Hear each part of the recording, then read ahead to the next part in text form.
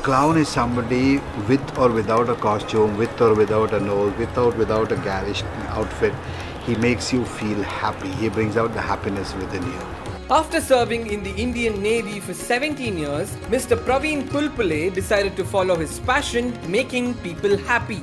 And so he did, as he became a clown magician called Mr. Happy. A lot goes into becoming a clown magician. Praveen starts by creating his clown magician character as he paints his face and applies powder. While putting on makeup, he gets into the psychology of Mr. Happy. He then picks an avatar according to the audience he's performing for, thanks to his wide range of costumes. The look changes with every show. The next are the shoes. He owns a diverse collection of customized shoes. He then steps into a pair of shoes that match with his costume. And then he's all set to perform. Oh wait, there are two more elements. The red nose and a hat, or sometimes even an eye-catching wig. It's now showtime. Mr. Happy then sets off with his case filled with magic tricks, props and a face full of expressions to entertain the children.